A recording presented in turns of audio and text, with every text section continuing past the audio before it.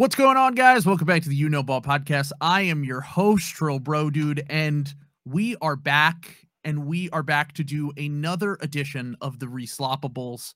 This time, another draft one, an original idea by Trill Bro Dude that definitely was not stolen from another publication. But we are here with Chuck from Chucking Darts. And this will also be running on his feed, so you can check it out. He has a great podcast called Chucking Darts. He talks about the draft, the NBA at large, and I always love having him on to just talk about these things. So, Chuck, what's going on? Oh, it's a lovely summer night. This is, I think, maybe our third collaboration this summer, Trill. And time is flying. This is tremendous, and I don't think you need to feel like you are ripping off any sort of publication. There's not a podcast in the world that would have come up with the name Reslopables. Not a one. That's true. So you are operating on your own astral plane. True. I'm super pumped to talk about this draft. This is very different than the other thing that is done by another publication. But shout out to eMart, who actually is the one who came up with the name for the Reslopables. But I'm excited to talk about this draft as well, because this was a loaded draft. Honestly, one of the most loaded drafts of all time. Specifically, the second round of this draft, which we'll talk about, was absolutely stacked with quality players and one of the greatest players of all time already. So let's talk about the expectations going into this draft, because first off, Bill Simmons is on the broadcast. It was the last Bill Simmons, Jalen Rose. First off, that's the most important thing. Last Bill Simmons, Jalen Rose draft, when they were doing the draft right, when you were able to criticize picks and everything wasn't, talking about the draft prospects like dead relatives and all this sad stuff that they were trying to exploit, like when they were actually just talking about basketball. And honestly, I felt like this was one of the better draft coverages. One of the things that was built up going into this draft was who was going to go number one for the entire year. I don't know if you remember this. Do you remember winless for Wiggins? It was like the Sixers fans were doing it all throughout the beginning of the process. Like Wiggins was the guy for months on months. Everyone thought, even I remember when we did the Reslopables 2013 draft, afterwards, Chad Ford and Bill Simmons did a podcast, and on that podcast, they had mentioned, like, next year stacked, it has Andrew Wiggins, who's going to be the number one pick. And that was like the anticipation for months, really throughout the whole cycle, until Embiid really popped off and caught everyone's attention. He had what Bill Simmons called one of the greatest workout, I think the greatest workout he's ever seen in his life. And then he breaks his foot. So by the time we get to the draft, you have, looking at the number one pick, the Cleveland Cavaliers have the number one pick. And Wiggins, there was more skepticism around him than what I remembered. Because even on the draft, they were like, I'm not really sure. Like, it seemed like for a year, he was the surefire number one. And then by the time the draft came around, everyone was like, I'm not really sure if this guy's the number one pick. Well, it was one of the, it's just an example of when your expectations are very, very high. If you come in at anything under those expectations, then you're going to get criticized at least and kind of killed at worst. And honestly, it's a bit of a metaphor for Wiggins' career. Now, he's obviously in a great redemptive point now. Sure. And I'm very much looking forward to where he falls in our little redraft at the end here, because this draft was sort of, this was the same broadcast crew, to your point, to the most important point in framing this episode. This is the same broadcast crew as 2013 that we did. And when we did 2013, the narrative around that draft was just how bad it was and how no one wanted any picks. And when you and I actually dug into it, got a little sloppy, we saw that that wasn't really the case. It was just that players weren't really evaluated appropriately, and there were certain swings to take that teams were sort of gun shy to make because they were a little bit behind the eight ball and where the league was going. This draft, in terms of anticipation, was the polar opposite. There was hype not just for Wiggins going in, but like Marcus Smart was a returner who would have been a top 5 pick the year before that everyone was excited about the whole cycle through. Dante Exum was sort of the international darling of the whole class because he had a great Nike Hoop Summit the summer before the year preceding the draft, and then he didn't play. But he had so many fans, and I'm very interested to get into him as well. Sort of like a Shaedon Sharpish. Yeah, exactly, because Chad Ford compared him to Kobe Bryant. Kobe Bryant, that's right. He said he called him the young Kobe Bryant. So, and Chad Ford also said he thought there were 9 potential all-stars in this draft. Now, for comparison's sake, I don't know off the top of my head about 1984, whatever year Jordan went in, that had like 84. Him and Hakeem, and like the draft was like Barkley. 3 days long and had a million people picked. Right. Maybe that draft produced like 6 all-stars, but an NBA draft has never produced 9 all-stars. On average, you get about 3, and a really good draft is like 4 or more. So 2003, you could tell though that everyone was. Yeah, what's that? It was 2003, 1984, and 1996 are the ones I believe that produced like 5 or more. It was like the 96 had like Kobe, Iverson, Steve Nash, Ray Allen. Like there were a handful, but generally speaking, you're right. It's usually like 3, maybe on a good year 4. And I think actually 2011 was Kyrie, Clay, Kemba, Kawhi, Jimmy Butler. Yeah, so that had 5. I don't know if they got another one, but yeah. But there was just it was almost like everyone who covered the league, and probably a lot of teams in the league too, were just so relieved to be so excited about a draft class. Yeah. And that doesn't mean that the class has necessarily met the hype, which again, we'll get to, but Wiggins at the top was, his nickname was Maple Jordan. He was thought of as such an unbelievable athlete at 6'8", who could score from the wing. This was coming into his season at Kansas that everyone was falling all over themselves. It's almost as though, when we did our 2013 one, we talked about how the teams weren't really appreciating how valuable wings were, because you saw in the top 10, like Alex Len and Cody Zeller and Nerlens Noel, like all of these big Steven Adams, who had a good career and was good, but lots of just big bigs went in the top 10 and lotto of that draft. And this year, it seems like the pendulum started to swing a little bit, where the only real big that goes high is Embiid, who's a complete like Hall of Fame talent. Yeah. And then everything else, it's just this influx of wings. And I think in Wiggins' team saw a ball of clay in like the right way, because by draft time there was question about how polished he was, about the fact that he didn't really distribute the ball. Even after Embiid got hurt at Kansas and he took over, he still wasn't really a playmaker. And he didn't have like the deepest bag. He was really jump shoot and then finish at the rim. Yep. But if you take that package and you look at how young he was, and then you take the NBA skill that really had become his bread and butter in the eyes of analysts, which is very interesting, which is his defense. Yeah, that was like the thing that everyone talked up.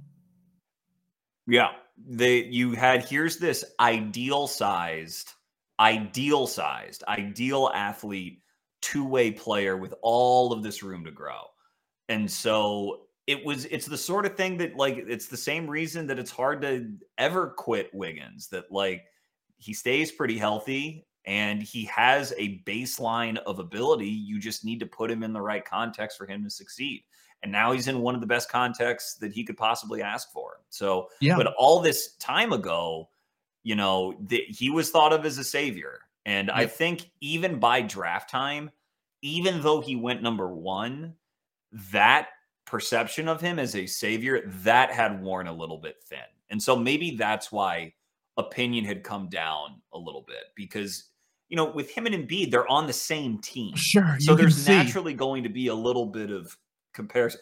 And Embiid was just so much clearly the better player on that Kansas team, like not close who contributed to winning more, who the better athlete was, who had better overall feel on both sides, that like Wiggins didn't become an afterthought, but everyone was so eager not to take him number one because you had this other blue chipper on his team that was clearly better than he was. Yeah, and I also, just to put in context, like where the league was headed at the time, the Spurs had just won the title, 2014.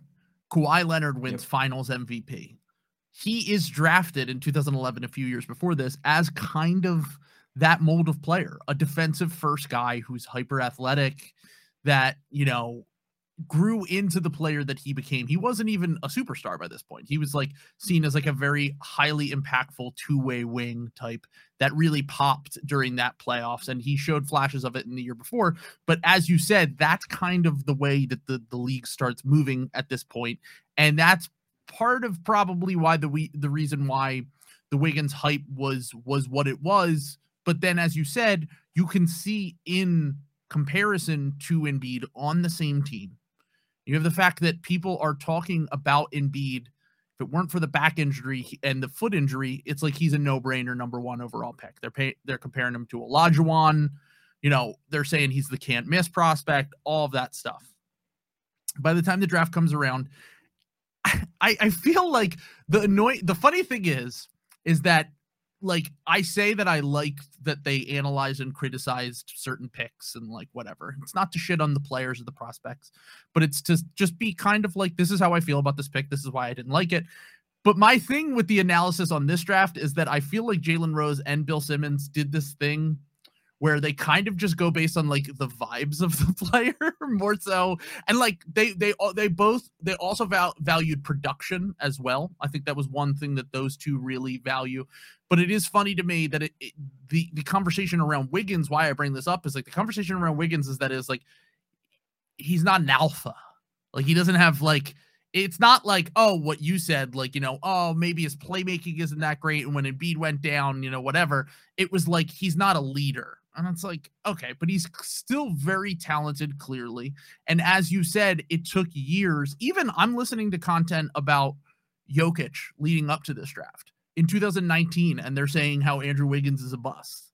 And this is 3 years ago. And I think as early as 2 years ago, people did view Andrew Wiggins as a bust. And as you said, he's in this redemption arc of his career because of the way that the league has moved, because his perimeter defense has improved so much. He's improved as a shooter. And now we're at the point where I think that it will be interesting to see where he goes. But like the comps by the time the draft came around, he was getting were Tracy McGrady. Like it went from like, he's literally Canadian Michael Jordan to like, maybe we should have a little bit more realistic expectations. Oh, by the way, he's still like he's going to be a multiple time All-Star. Like, even though expectations had been like a little bit lowered, it was still like, he's definitely going to be probably a multi-time All-Star, maybe a Hall of Fame talent, like, and like a high impact one that could like lead the league in scoring. So the expectations weren't as insane as they were, but they were still pretty high. And he ends up going 1 to Cleveland, and everyone is thinking, does Cleveland even keep this pick? Like, it's very rare that a draft is so loaded. 2014 is like this loaded draft that you said, like Chad Ford saying that you have 9 potential All-Stars. And he goes, and at the draft, they're saying, does Cleveland even keep this pick? And this was with the anticipation that they could get LeBron. And the idea essentially behind it is like, you got to get a win now player, which they ended up trading for Kevin Love. Obviously, he goes to Minnesota, Wiggins after this. But there is the big what if of like, what if Cleveland took there's really 2 what ifs at the top of this draft for me, which is what if Cleveland took Embiid, but obviously Embiid misses the first 2 years of his career. I don't think that they would have even taken that risk. I don't even think it's in the realm of possibility. The big what if to me is Jabari Parker goes number 2, right? What if the Bucks just took Embiid? Because then you have a team with Giannis and Embiid, a very, very young, and obviously it's easy to sit here and say this with Embiid not even playing a game until his 3rd season and only playing like 30 games in his 3rd season. But that's the biggest what if to me, because I feel like Parker, another guy at the top of this draft, was seen as if it weren't for injuries, potentially seen as a multiple-time All-Star, a potential amazing scorer type talent coming out. And I just feel like, I guess it's easy for me to sit here. We know what Embiid has become as a player. And then in addition to that, we also know that like we're not GMs. Like GMs can't feel like, hey, I'm going to draft the big guy who has back problems and foot problems and all this stuff, when I can get another amazing talent at the top of this draft.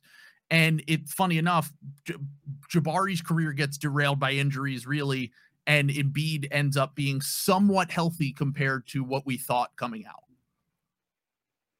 Well, right. And that's why you need to, like, you really need to be careful in both directions with how, pardon me, with how you evaluate a prospect's like medical prognosis.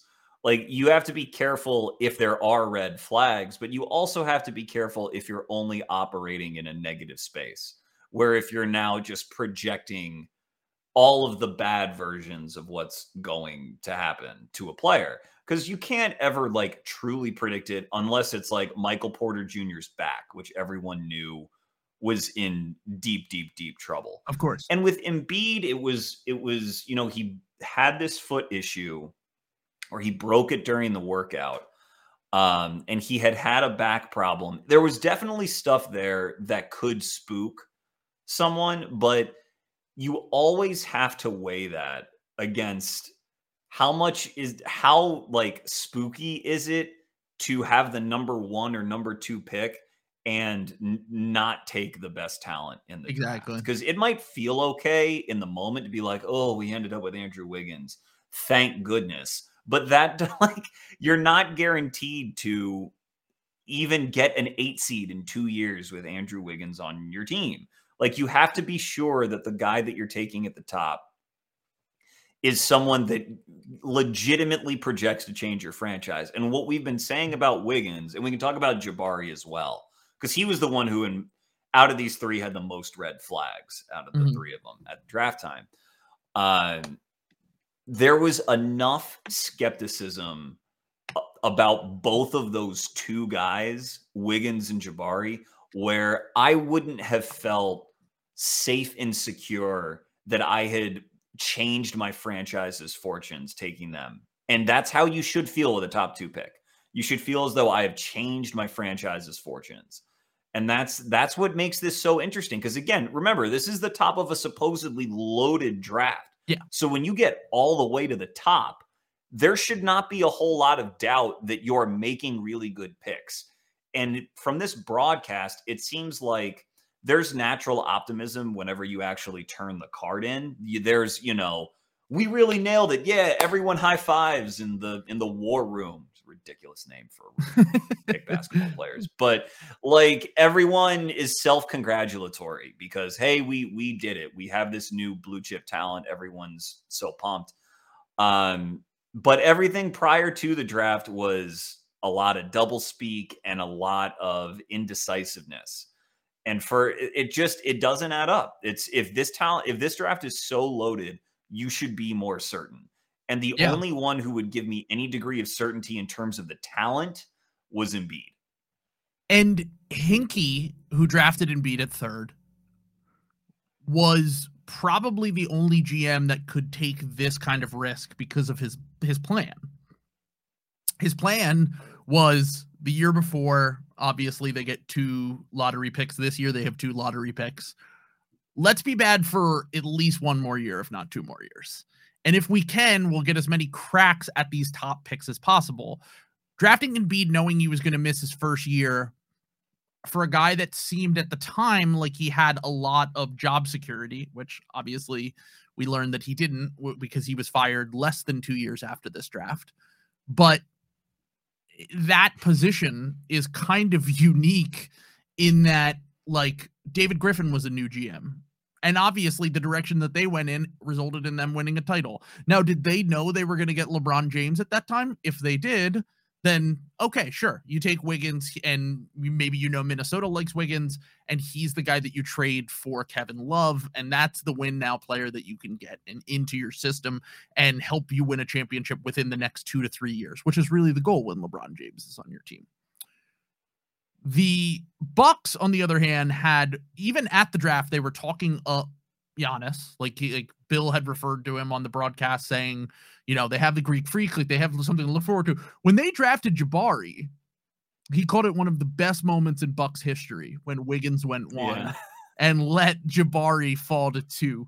Now, you talked about some of the red flags. What were the major red flags? Because the only thing, once again, while they were critical somewhat on this broadcast of picks and players, they kind of brush off, like Jay Billis, when he was analyzing this stuff, kind of brushed off the large majority of, like, I guess you would say red flag. Like when they talked about his defense, basically, he's like, yeah, he doesn't really try on defense and he's not good at all on that end, but it'll be fine. Don't worry about it. And then a few years later, famously, when he gets his second contract, he ends up on the Chicago Bulls, gets a contract with them. And he's like, they don't pay me to play defense. Like, so like, what were some of the other red flags with Jabari going into this, and why did his career maybe not pan out other than the injuries?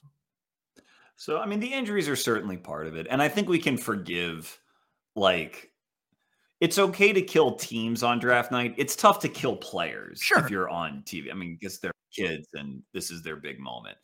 One of the best moments in Milwaukee Bucks history. That's a tough line from Bill. But so Jabari, well, let's start with the defense, right? And this was not, again, I wasn't analyzing the draft at the time of this draft, so I'm not going back and saying I got anything right. But if you think about, it was pretty well known that he was going to be, at the time, a tweener between the 3-4.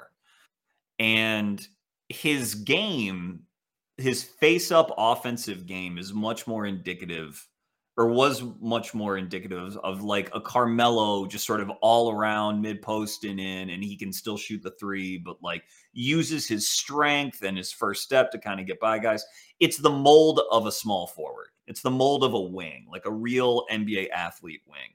But he was so bad defensively, and he was also already kind of overweight, and he was overweight when he was at Duke, and then he got a pro trainer, and then he was overweight at the combine.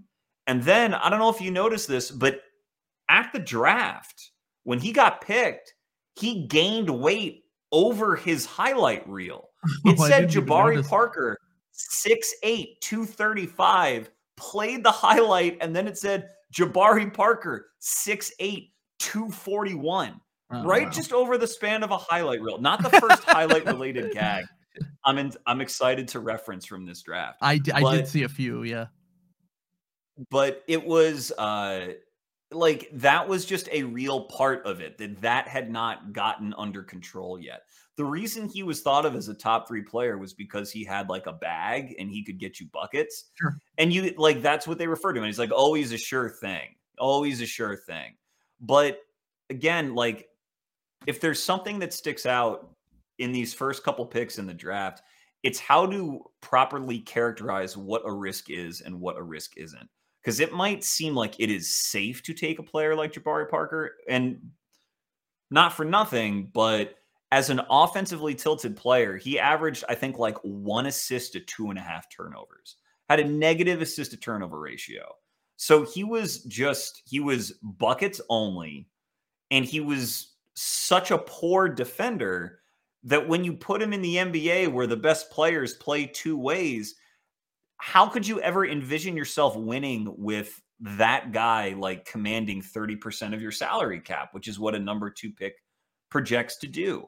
I just think it was in retrospect, it's much harder to envision an NBA team with him as a centerpiece on the wing matching up against other wings than it would be even for Wiggins, who, even though he's this slightly less polished version of Jabari, there's no question he's a better athlete, and there's no question that he projects positively on both sides of the ball. That's why I found all those debates very strange, and a classic case sort of Wiggins didn't quite meet our expectations, so let's find someone else to love instead, which is a big flaw in thinking. And for Milwaukee's part, it was, oh, he's a hometown kid. That's what they kept saying on the broadcast. He's and from they Chicago. Used the phrase, like, he is not. No. Let's just get this out of the way. They kept saying this, and Bill said it multiple times, and I'm like, Chicago. That would be like if I was on the podcast and was like,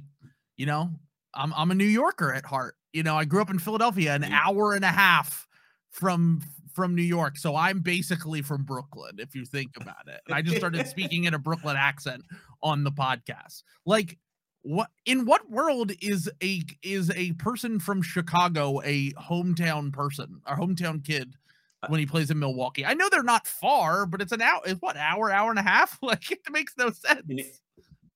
It's a world where a broadcast team fails to figure out what's interesting about the Milwaukee Bucks. They still hadn't figured out like just how good Giannis was. Yeah. I think Bill appropriately was like pretty high on Giannis, but he hadn't learned how to pronounce his name yet. And this was a year into his career, and he was on television. Like, he was like the Greek freak. Exactly that. Like, that's what. There is some nostalgic appreciation for going back and watching these drafts. It is sort of like comfort food, but man, there are just still so many blind spots in how the draft was covered and how it was analyzed. But that's sort of missing the forest for the trees. The other part about the hometown thing is they said that Jabari, it revitalizes the organization, and just all these classic mistakes teams make. Oh, we want to be good right now. And, we want to sell tickets. Like, you know what revitalizes organizations and sells tickets is to take the best player. Just take the best player. And exactly. If GMs want to avoid getting fired, your point about Hinkie says it all. You never know when you're going to get fired. Your best player could tear his knee and the team comes in way under expectations and you get fired. The owner could sell the team and you get fired. Which is why when you have a task right in front of your face at the draft, the task should just be add the most talent to your team every time. And that's why Embiid, I get being spooked, but it's why as the clear best talent, he should have gone number one. We'll get to him and Jokic. But out of these three, but no one knew about Jokic. It's just of course. It's not even worth talking about because so that's why the what if with Embiid going to Milwaukee is so interesting to me. I think the Cleveland situation is very unique for the first pick in the draft.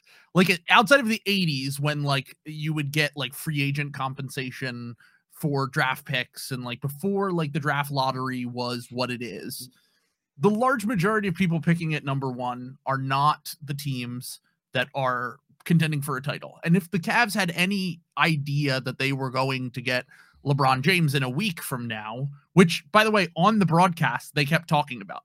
They brought it up like this was, they even talked about Miami's salary cap expectations. They talked about Wade and Bosh making $20 million a year each, and how if LeBron goes back, that basically they can't get anyone except for Shabazz Napier, who they draft later in the first round here. And they just have no players, really. And one of the things that they talked about on here was they basically kept saying, I don't think LeBron is going to leave the Heat.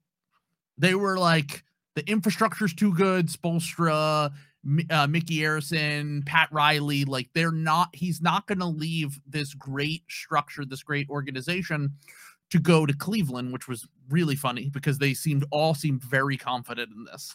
And then, as we know, sitting here years later, he goes back to Cleveland, he wins another title, gets them to multiple finals. So I guess that I excuse Cleveland a little bit if they had that inside information, that knowledge that we didn't know. Maybe they knew Minnesota liked him, whatever. Milwaukee is the interesting one to me at 2, because not only could they have had Embiid and Giannis, but they had traded for Chris Middleton a year before this too. So they would have had all 3 of those guys on the team. Like, that is the most interesting what if to me, because like, you go from a cool, fun, young team with Giannis, this like awesome prospect, and then you can add in another one with Embiid, and like, who knows? Like, who knows? Maybe if you're bad for one more year, you can get another great prospect in the next draft. And this front office didn't last that much, which is what Hinkie was thinking basically.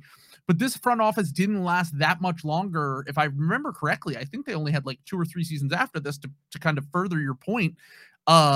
Before they were fired, and they drafted and Giannis. They took Giannis. Yeah. Like they had. I guess it's easy for us to say now because we know that Giannis is one of the 20 greatest players of all time. It's easy for us to sit here and be like, well, they had Giannis. Well, like, okay, he had a really good rookie year and he was an exciting young prospect, but I don't think that anyone saw, even at this time, anyone saw Giannis becoming what he would become. But the what if is so crazy to me because like you go from like a team that now competes for championships and won a title and whatever to like, to me, that's like a absolute powerhouse as long as Embiid stays relatively healthy with those 3. I mean, what could go wrong with Embiid playing with an all-world defensive wing who's shot challenged? I mean, how the fit is just like a glove. I mean, it's literally kidding, just it's the better version of the 2020 2021 Sixers. Chris Middleton's the better Tobias Harris. Giannis is the much better Ben Simmons, and then Embiid, like the fit with Embiid and Ben is, I know you're being tongue in cheek there, but like Giannis is his own level of player. What's going on, guys? I am excited once again to talk about Philly sports trips, and they have a great trip upcoming. The NFL season is like literally right around the corner. The Eagles just played their first preseason game. We are all very hyped. Jalen Hurts looked absolutely awesome. The defense is going to be dominant. Jordan Davis destroying in his first preseason game. I'm very, very excited. And we have a very exciting trip coming up to Washington, D.C. against Carson Wentz and the Commanders. Very weird to say that name still. I don't know. I'll never get used to it. But anyway, they will be playing in Washington, and they are trying to get 1,000 Eagles fans to go down. Right now, they have 650 plus, and they're trying to get up to 1,000. So you will have travel accommodations on a bus. They're going to get tons of buses to go down there. And then also you will have a great tailgating experience with other Eagles fans with food and drink. So definitely check out Philly Sports Trips in the description and book your trip today. We talked about it on our 2013 episode, but this was the Bucks paying the Sixers back. The Sixers, the process Sixers, passed on Giannis kind of inexplicably to take Carter Williams in that draft, two or three picks before Giannis goes. And then Milwaukee has Embiid in their lap the next year. Yeah. Well, I forget which one went first. Nerlens Noel went 6. 10, right? Yeah, he went 6. Yeah. And then Carter Williams went a few picks later.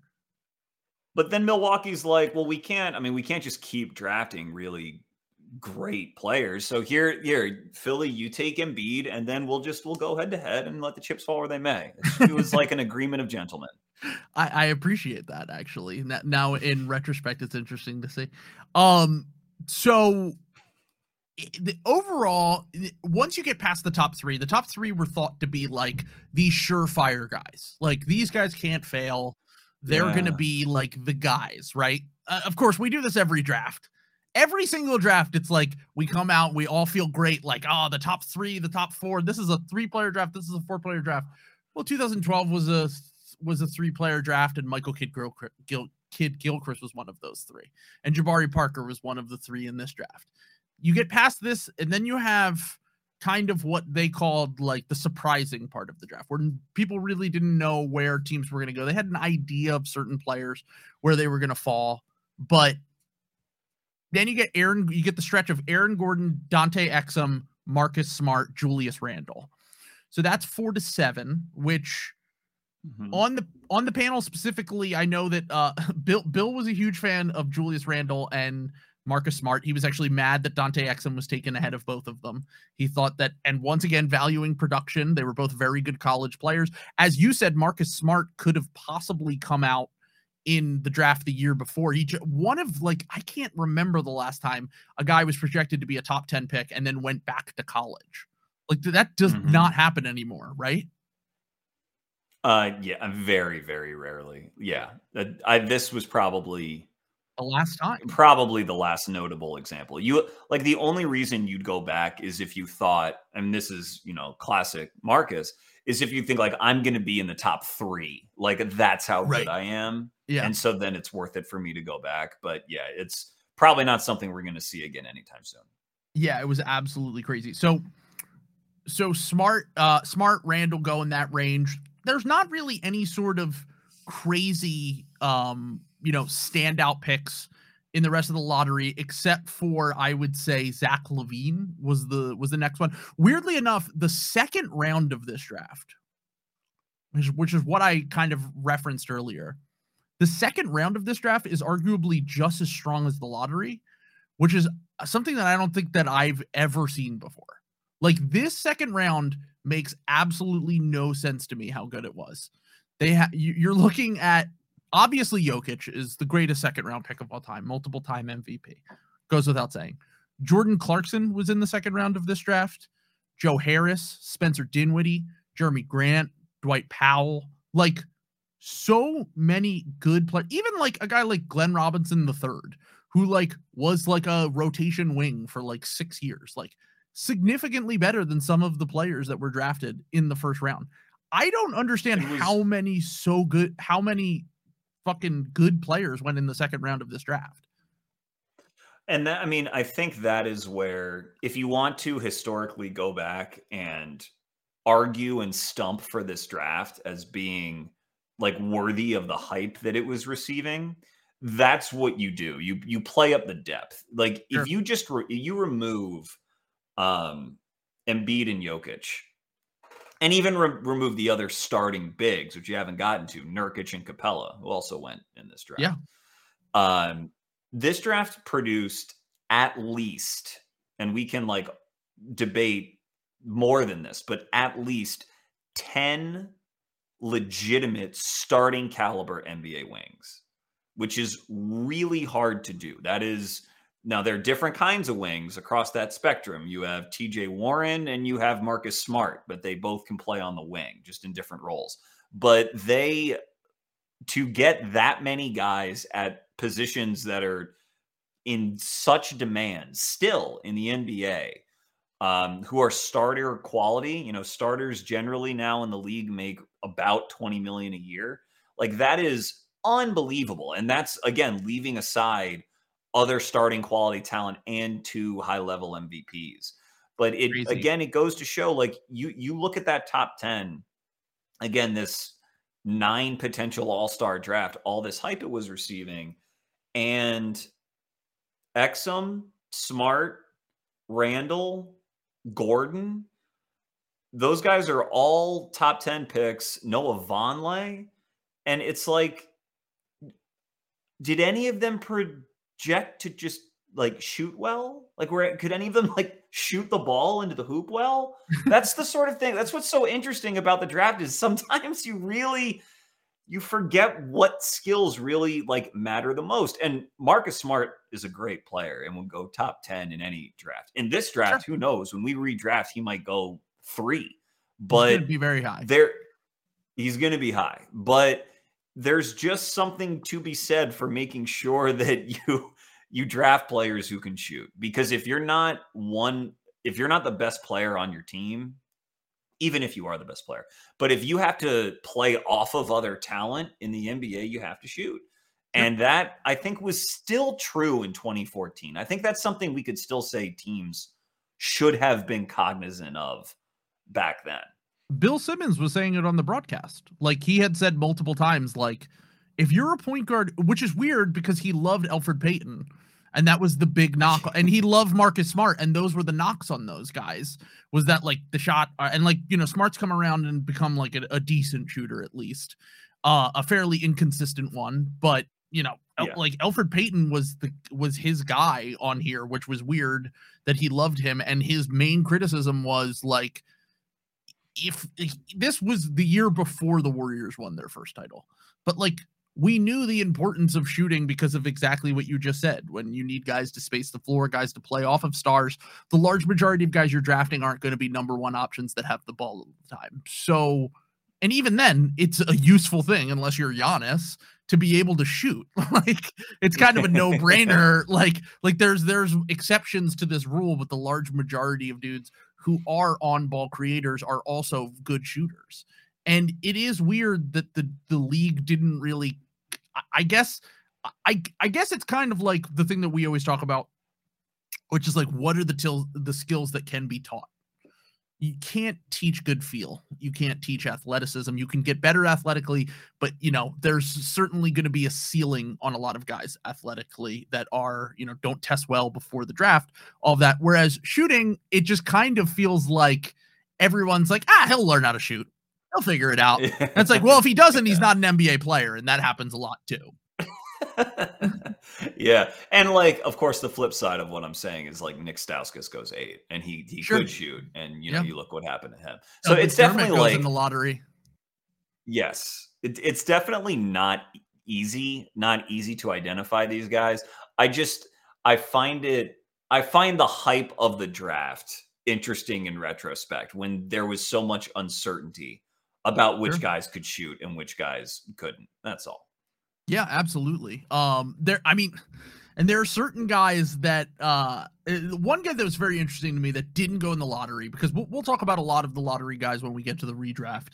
But the one guy that was really interesting to me, and he's kind of the perfect parallel to the last Reslopables we did in 2013 when we talked about Giannis, is Bruno Caboclo, who went to the Toronto Raptors with the 20th pick. And at the time, people thought it was a reach. The broadcast was like, this is kind of very early to take this guy. Like, I probably would have traded back a few spots. I would have tried to get him in the second round, whatever. Toronto takes this massive swing and is kind of foreshadowing what Masai Ujiri wants to build with his team. The OG Anunoby types, the Pascal Siakam, Scotty Barnes, basically what the team is now and what he's always chasing after, these long wings that are athletic. And he was such a raw prospect that they like barely had any film of him. They were calling him the KD of Brazil at the time, which is very funny.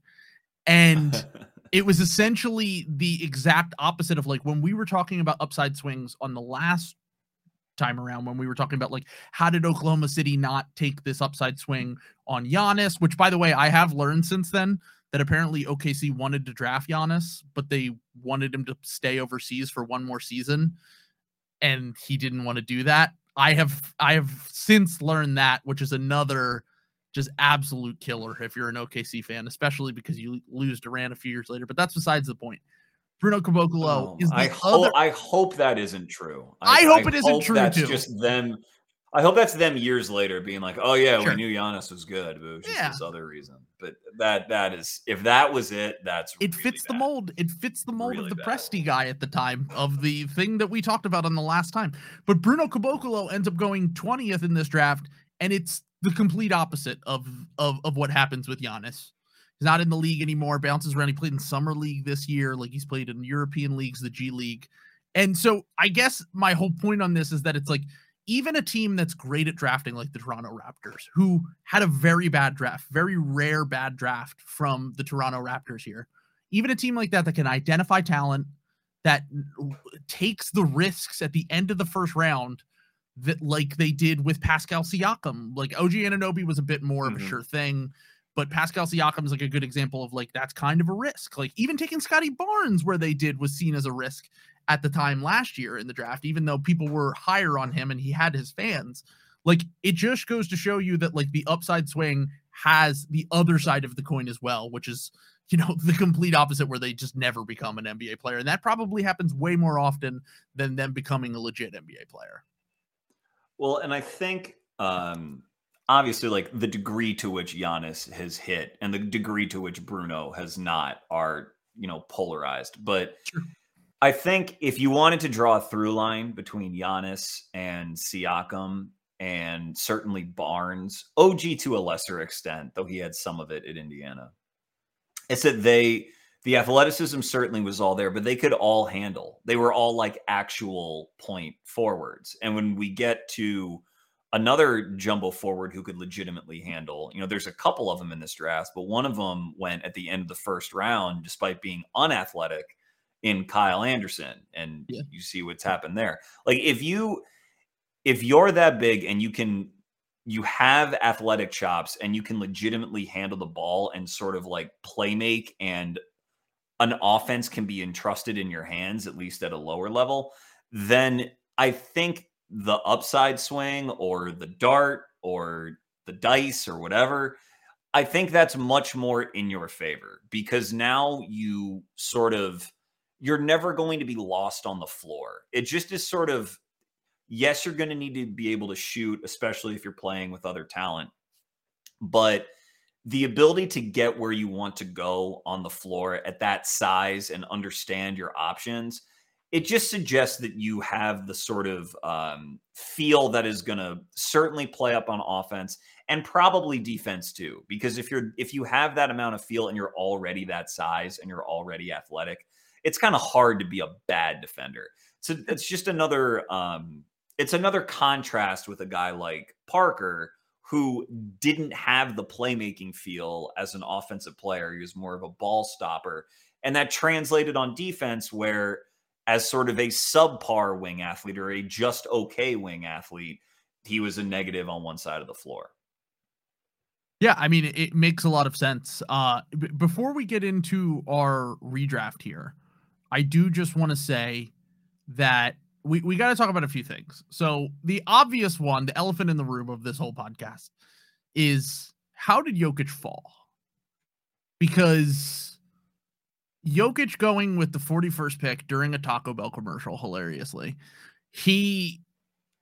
one of the weirder things when watching this broadcast was that like they were showing pretty much every pick up until Jokic, and then they just didn't even talk about Jokic at all.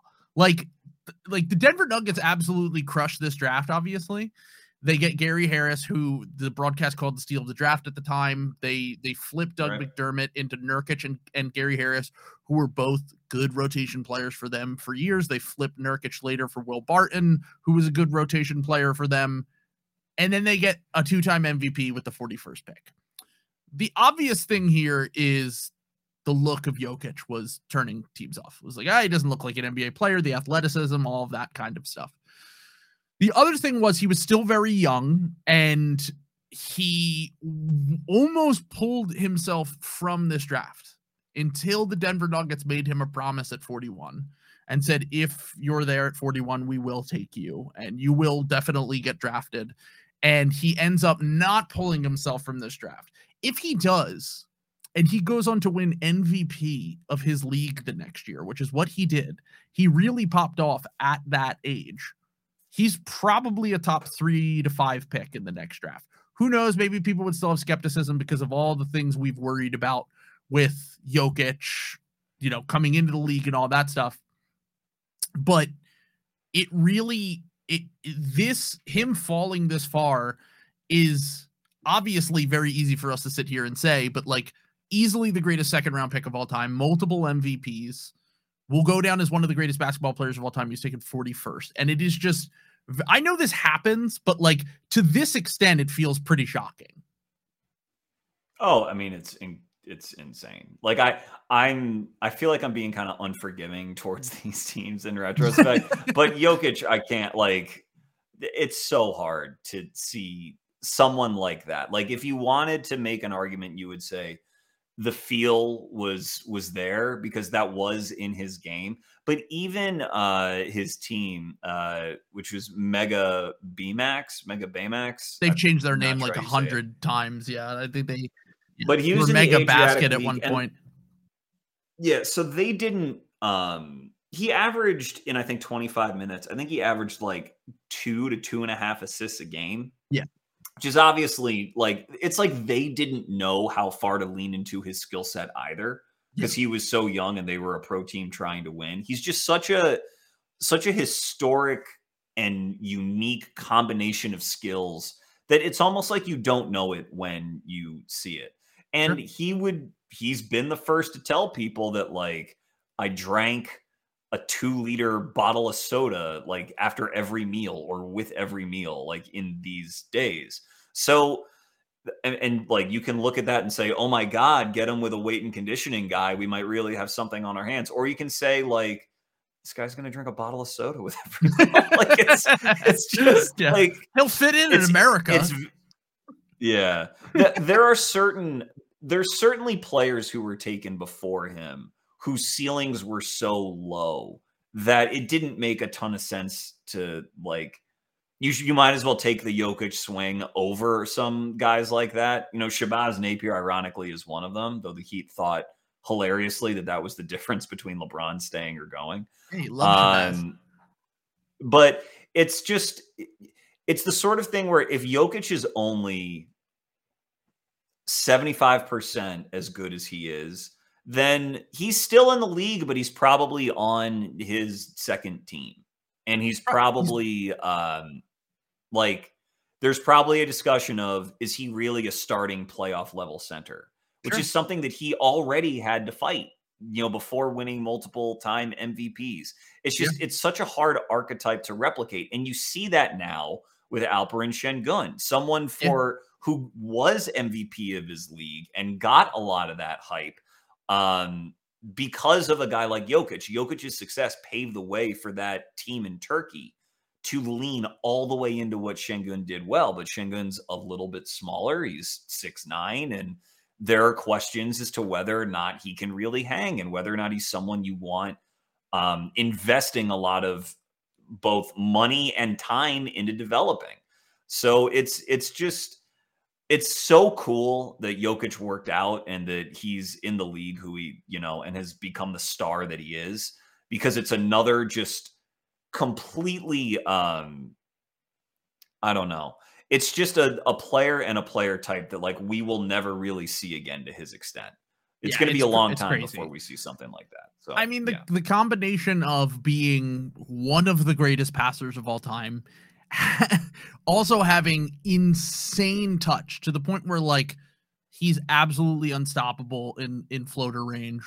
He can handle the ball as a big, like his talent level offensively, he's arguably the best offensive player in the NBA. If not, I mean, at worst, he's like the second or third. And like you said, it's easy to see why he didn't go because of the red flags. Like you said, he's drinking soda every day. The big thing that people were worried about with him was, will he be able to stay in shape? Will like, and like, honestly, until a few years into his career, I think that people still had concerns about his conditioning and all of that. And then he shattered all of that when he started playing. He played in that quadruple overtime game in the Blazers series a few years ago. Like he's played like 50-minute games.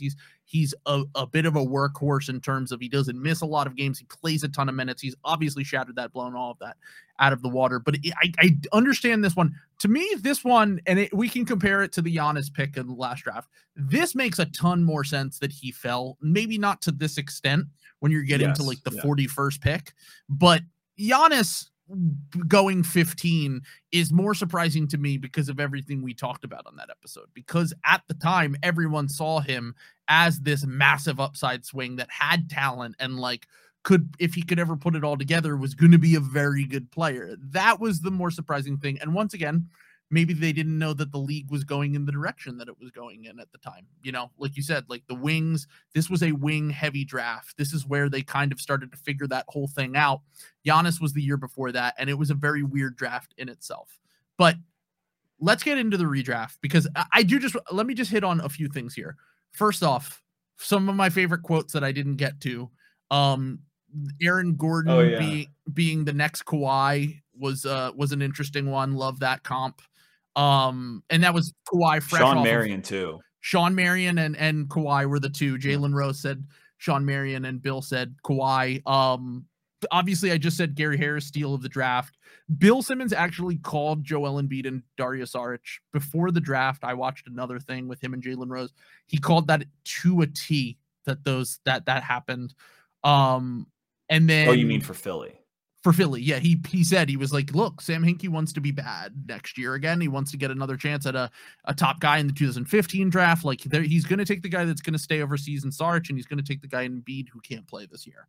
So that was a great call by him. So yeah, everyone seemed to be in love with Elfrid Payton on this.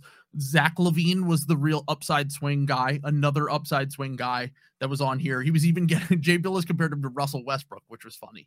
But so there were a few guys that you at least saw what they could become as players, even though it took Zach LaVine a very long time to get to where he was. And then just the last thing here, I had Bill loving Spencer Dinwiddie was really funny to me. He just like loved his energy, and like he had a few misses in this draft. He loved Cle Anthony early too, and kept talking about how teams were going to regret passing on Cle Anthony early, which obviously did not happen. But I just love, once again, goes back to like the whole, like how you can literally just scout based on vibes of guys. He literally was just like, I like him. He's a leader. He's an alpha. He's got a great attitude. And that's what you need for a point guard. And he turns out to be a really good NBA player, even though obviously there are many other factors other than that lead to his success in the NBA. But I just thought those were some funny things from the broadcast and the way that people were talking about it at the time. So I've got a couple others to add. One plays into what we were talking about with Wiggins and like Billis was about as critical of a player as Billis is ever going to be with Wiggins, saying, it's about his mindset. Like he does have a lot of skills, but there's legit questions about his mindset. So they interview his dad right after he goes number one. And the reporter's also played in like, the NBA.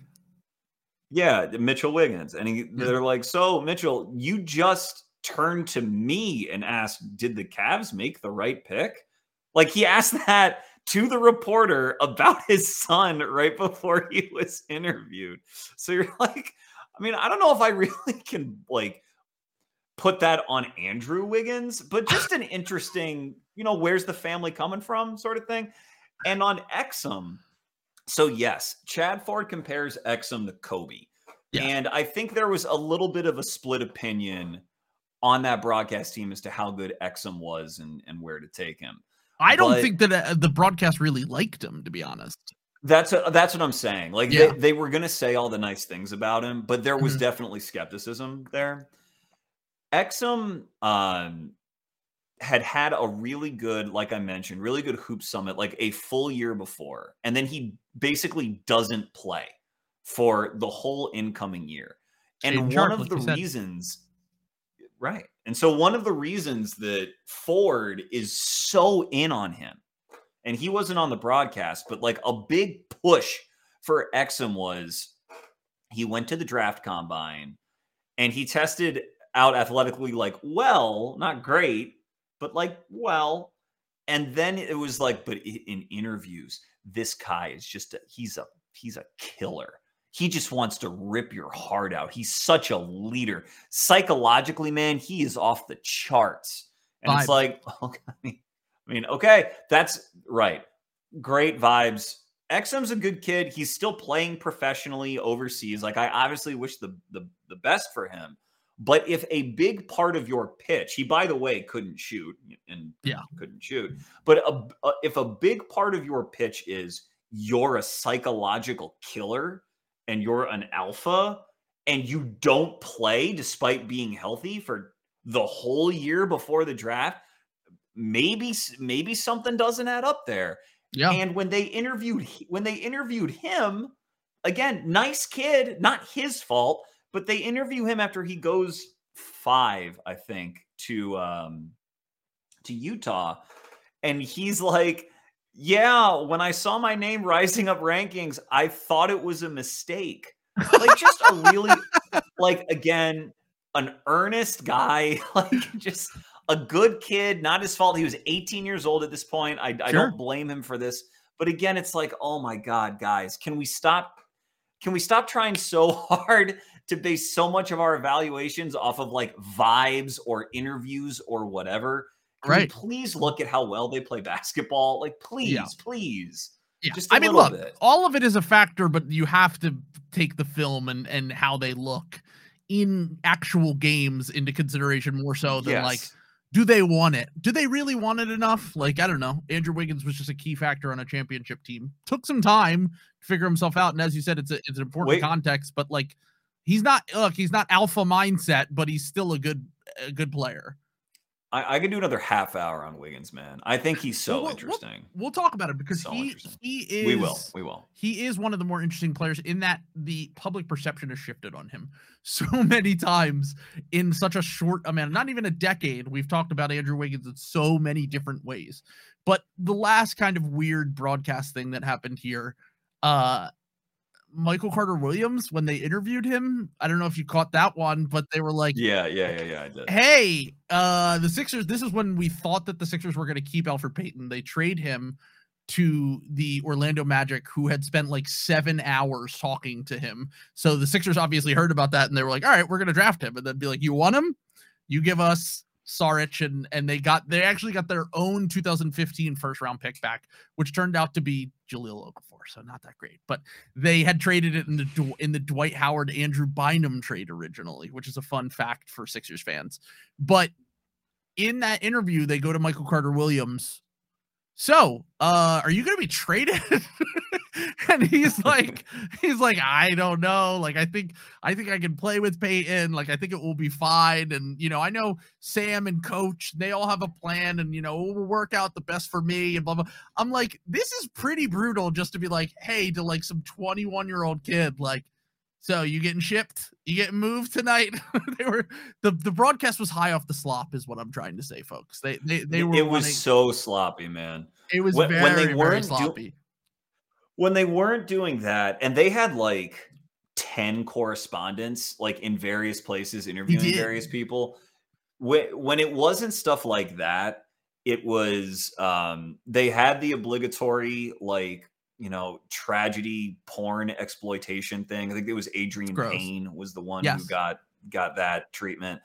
And when they weren't doing that at the top of the draft, they were emphasizing how little they knew. These were our reporters. Superficially, they are reporters. And they're like, who can say? They cut to Ramona Shelburne, who is obviously the Lakers correspondent, as she is. And they were like, so Ramona, like, what do you hear out of Lakerland?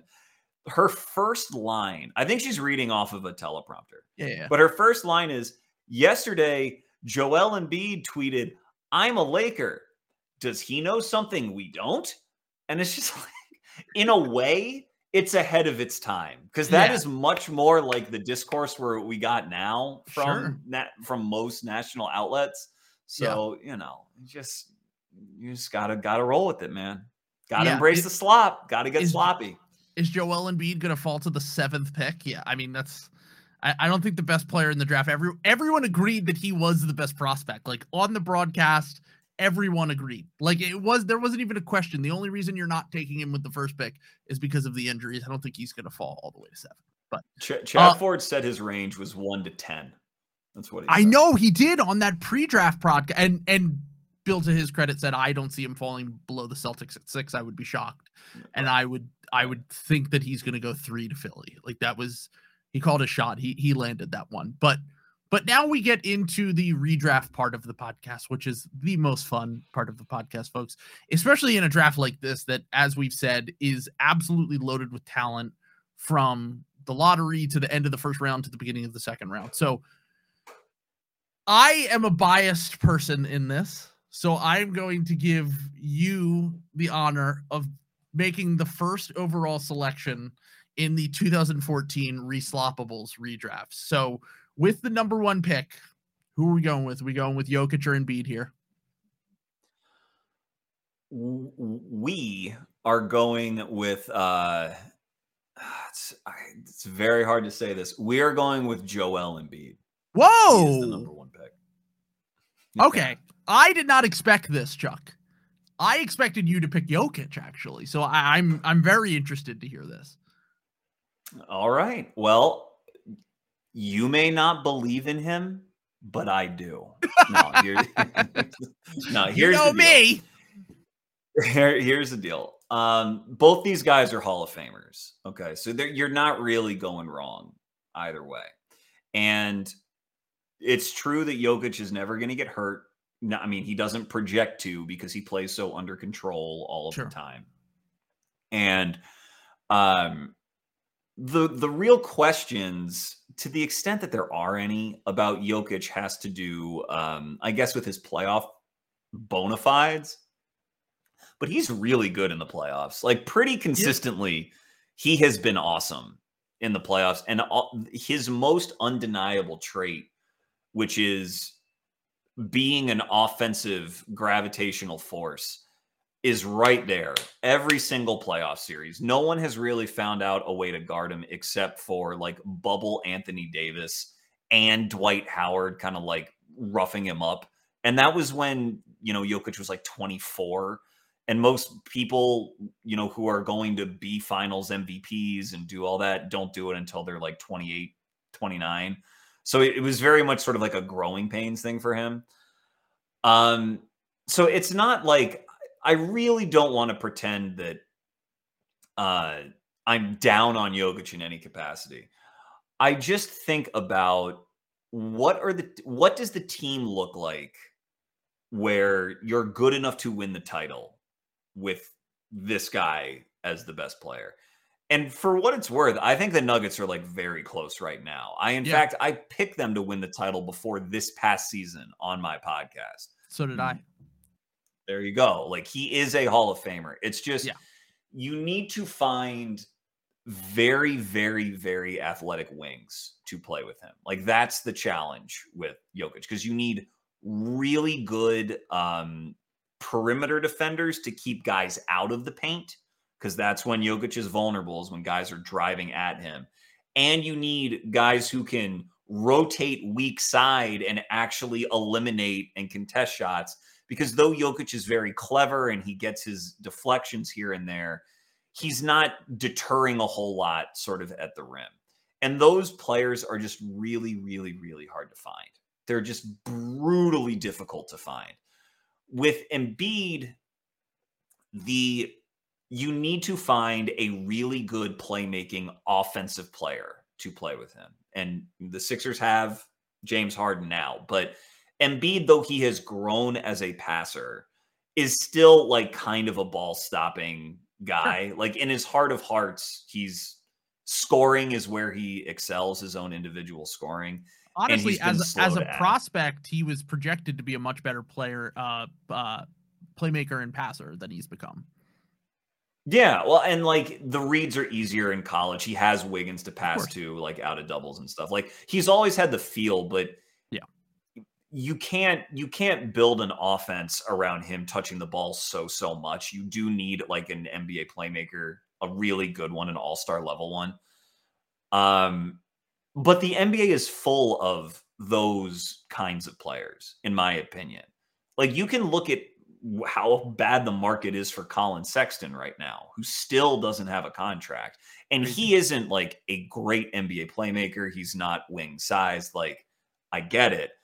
But that guy should have a deal by this point in the offseason. There should be some team that's willing to make room for a guy with his amount of talent. And so if you just go sort of up the scale, there's tons of players that if you pair them with Embiid, you're like, this is a championship duo. This makes sense. And when you look at Embiid's career, the guys that he has played with, like, this is another Simmons gimmick about like play his career out 10 times and give him all these different sets of teammates. And how does it look? Like, Simmons he requires so much accommodation. Ben Simmons did. And Embiid did do that. But no one has really made it that much easier on Embiid since he's been in a Sixers uniform. And I just think that if you put him with all-star playmaker X, which there are legitimately like 20 to 25 guys in the league who kind of fit that description, that his two-way value as a defensive player and as an unstoppable offensive one really give you, at least on paper, the edge in tons of playoff series. And he's had a broken face and he's had a torn knee and he's had all this stuff to nag him. And if the injuries want to push him down for you, I of course understand that.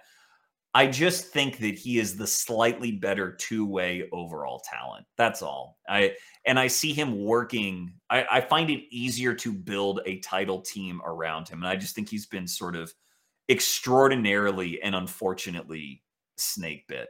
That's all.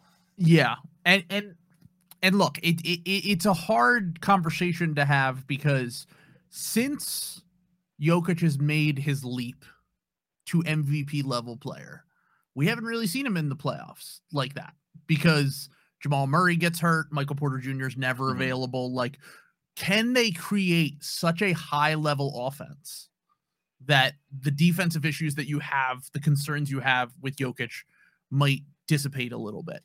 I think there is an argument to a certain extent for sure.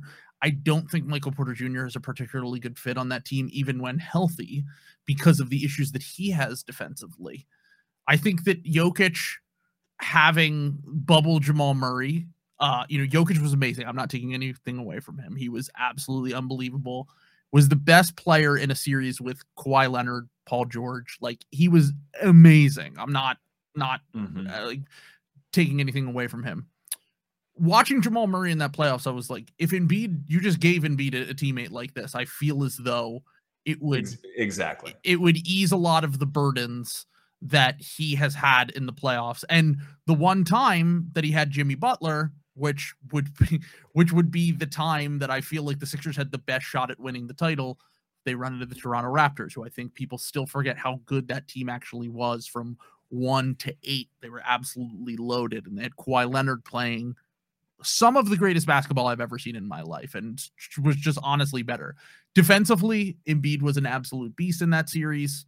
Offensively, he struggled in the playoffs sometimes. I think defensively, he's been more consistent outside of a handful of games, and when he wasn't particularly healthy in the Miami series. I think that some of the criticisms of him in the playoffs are 100% valid. This upcoming year is going to define a lot for me because obviously, with the second pitch, I'm going to take Nikola Jokic, who, even as a Sixers fan, this argument is hard to me because I obviously love Joel Embiid, but everything that you talked about, while I feel as though he hasn't had the best circumstances for him, at the end of the day, your legacy is created on how many conference finals you get to, how many finals you get to, how many finals you win, like it or not. Whether it's stupid, whether it's, how would this guy's career have played out if he played with this guy instead of that guy? And, maybe if he doesn't get injured, blah, blah, blah. There's all these what ifs we could do. And Embiid is 100% undeniably an amazing talent. But the argument for the injuries is a valid one. Because if Jokic gets more bites at the apple to win a title and ends up winning a title and also has multiple MVPs, where Joel Embiid was the runner-up for those MVPs, and Joel never wins an MVP at any point in his career, then I think that the history books will look much more positively on Nikola Jokic. I will be interested to see, and it's something that I brought up on your podcast when I went on, because I like the way that the Denver Nuggets have built around Jokic in this variation. They brought in Bruce Brown, Kentavious Caldwell-Pope. They took some cracks on some defensive guys in the draft, even though I didn't love those prospects. I like the idea that was behind it. So I'm very interested to see if Jokic, being this singular, amazing, generational, one of the greatest offensive talents we've ever seen, could go down as, like, undeniably, like, he might go down as the best passer in NBA history. Like, he is that good of a passer. Like, he's an incredible passer. And also, by the way, shooting wise, scoring wise, like, he's an unbelievable, amazing offensive engine. My question is, can you put all defenders around him and just leave Jamal Murray? Let's just leave Michael Porter Jr. out of this, because I don't even know if that guy's ever going to be available to play, which might be another thing that hurts Jokic's chances. If one of a max player is not playing at any point in this contract, that's also an issue, but that's not really a Jokic thing. Yeah. But, like, can Jokic play and be? Can you put a team of athletic defenders, the KCPs, the Aaron Gordons, the types that they have now, the Bruce Browns, and is Jokic such a great offensive talent that he can lift up all of the guys around him? And it might not matter as much about his defensive deficiencies when he can lift up so much and take subpar offensive players and make them into good ones. I'm not going to say it's impossible. I would never, because he's been so good offensively in the playoffs. It's certainly, again, when you have a singular archetype like this that's just basically irreplicable, then you're already in uncharted waters. So I don't know. What I do know is that it is very, very rare to find a player so tilted to one side of the ball. And I know, we can have a separate debate about Jokic's defense. I know he isn't terrible. He's not bad, but it's better than the reputation. But yeah. But I also think that certain groups overrate him because of these regular season advanced metrics that focus on how he doesn't screw up rather than how he deters shots, which is really the point of being a center, is to deter shots. But when he is so tilted on offense, you just look at the players who win finals MVP, the ones who get through and actually do it. And there's the tilt is not that extreme, it's Kevin Durant, it's LeBron, it's Giannis. Now I'm blanking on who literally. Steph is the exception. Just one. Right? Yeah, I was gonna say, is Jokic that Steph level exception? Is the question. I think he is good enough offensively to be, but he plays a more crucial defensive position than Steph plays. Steph also can survive on defense and be sort of a solid defender at his position and not burn his team. And he also plays with a historically good defensive player. I mean, Draymond is a historically good defensive player. So that's what I'm saying. If Draymond played with Jokic, they'd win a bunch of titles. It'd be great. But it's hard to find those guys to play with him. And that's why I ultimately give Embiid the slight edge. That's all. Yeah, he cuts that mold of sort of a finals MVP a bit more smoothly for me. If you look at the last handful of things, and I think one thing that I might have even done as a podcaster, as someone who talks about the league all the time, is underrated how important defense is in the playoffs. Because let's look at the last few champions who have won the title. The Golden State Warriors had the number one playoff defense. They also had, I believe, the second best, or they were tied for first best defense in the regular season. The Bucks had one of the best defenses. And when Draymond was healthy, they were amazing. Yeah.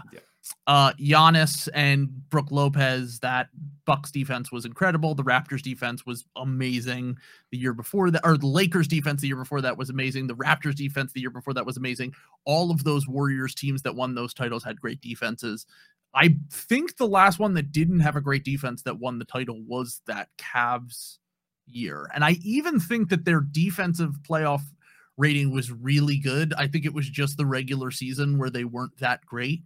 And generally speaking, these teams that get to the finals have incredible defenses. And you've seen Jokic, like the Suns series, and once again, he carried that whole team through the first round against the Blazers. And it was an amazing accomplishment that they even got to the second round, considering no Michael Porter Jr., no Jamal Murray. Jokic was doing everything himself. But you saw in that series them absolutely go after him and kill him in the mid-range at the rim. Like they picked him apart really that series. And maybe that's one matchup that's just not very preferable, but like you're in a conference with Luka Doncic, you're going to have to face the Golden State Warriors. Like there are teams that are going to be able to exploit that. And I wonder if because maybe Jokic's high-end offensive talent is just good enough to win a title and do that. And he's already won multiple MVPs doing it, and he's won them playoff series doing it, maybe even more so than Embiid. But are the flaws on the defensive end that much of an issue, like you said, when you get deeper into the playoffs? And like, does Embiid just have less weaknesses, and maybe is he a little bit easier to build around because of the two-way ability? And it's totally possible. I think this upcoming season is going to be a very interesting test for Embiid, assuming that the roster is the way that it is. I think that they've built pretty well around him. I would say this is their best team that they've built around him since the 18-19 season, which was, once again, a very top-heavy team that had a great defense and offensively struggled. Embiid was not quite the offensive player that he was. I don't think that Jimmy Butler was even the offensive player that he's become in Miami. So I think that all things considered, it's to me, it's a toss up. Like you could go Jokic, you could go Embiid. As a fan of the Sixers, I would lean towards Embiid just because he's my guy. But at the same time, I try to look at these things objectively, and I don't think that you could be wrong really going in either direction, to be honest. But after this is where it really starts to get interesting, because we know the first two picks are going to be the guy who just won back-to-back MVPs and the guy who was the runner-up for those MVPs, certainly. So you have the third pick. I gave you the first pick, so you'll go with the third pick here. Who are you going to take with the third pick? Because this is interesting to me. There's a handful of guys you could include here. Who are you going to pick?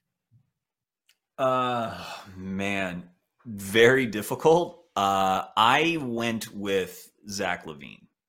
He was my pick. I thought you were going to go with Marcus Smart, to be honest. I did too. I thought about Marcus a lot.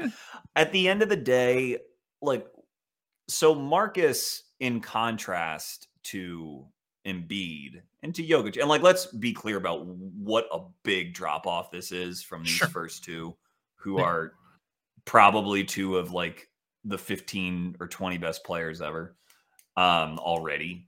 So you take the drop off from those two. Embiid, we talked about how the team fits have been clunky, how injury-wise, personally, he's had some issues, how he's been snake bit a little bit in the playoffs. Marcus, as good as he is, I mean, he's gotten to play off of two legit all-star wings, more or less his whole career. And his player type, which is this incredibly versatile defender who can run some offense for you, but like plays so hard and will accept any defensive assignment, certainly very valuable. And I think it is valuable to winning teams. Like Boston was a juggernaut last year, and he was a big part of that. But you can't ask for a better situation to play in the NBA, just looking at every other roster. The only one that's comparable is, you know, the Clippers, if Kawhi and Paul George are healthy, in terms of like fits for Marcus Smart. And as you saw in the finals, when you run into a good enough offensive player, Marcus's defense, you know, it has its limits as to how valuable it really is to a winning team. That's the great offense beats great defense line. And not, again, they got through this series and they won it, but I thought Drew Holiday pretty clearly outplayed him straight up when they played the Bucks in that series as well. Marcus is always going to be this inconsistent shooter. He's going to have a little bit of questions as to how many shots is he taking and are those the right shots? And you always forgive him because of how good he is defensively. But in LaVine, like he is a true all-star offensive talent. And I don't want to overthink it with him. To the point about pairing like all-star level player with Embiid, LaVine isn't the smoothest fit because he's not a great playmaker. But if you imagine putting Marcus Smart next to Embiid and you still need a lot of offensive juice. You put LaVine next to Embiid and I'm like, is that a one seed? Because LaVine, and let's get away from Embiid and give LaVine his flowers. One of the very best finishers, you know, perimeter in at the league. You know, I know he's had a little bit of nick up kind of injuries with his knee, but truly like unstoppable around the rim, massive athlete, and is a great shooter now. You know, the only true knock on his game from a sort of a playoff viability standpoint is his defense, because his off-ball defense is still pretty rough and didn't really take a step up in Chicago. And I get that, but I also think that if you look at the bigs he's played with, which has been Karl Anthony Towns first and now Nikola Vucevic second, you know, like, it's not as though he's been put in a defensively strong environment either. Sure. So I think that there are ways to kind of get away with it with him in a system that is strong enough defensively. And that's why, and I think that offense can still play really deep into the playoffs and be really effective and really, really good. So that he would be my number 3. Okay. Yeah, I think that's, I mean, you brought up we obviously know Zach LaVine is a freak athlete. That's always been the thing about him. The finishing around the rim, she shoots like 65 to 70%. Like he's insane at finishing around the rim. Shooting wise, one of the most underrated shooters in the NBA for sure. He can shoot in a variety of ways. Very dynamic shooter. Very good pull-up shooter. Extremely good coming off screens. He can shoot off movement. Like probably one of the, I would say probably the most underrated. Like when you consider everything, percentages, difficulty of shot, how he can shoot on the ball, off the ball, you could make the argument he's like a top 5 shooter in the NBA. Like he's that good. And with his size, athleticism, shooting, all of that together, he's an incredible offensive player.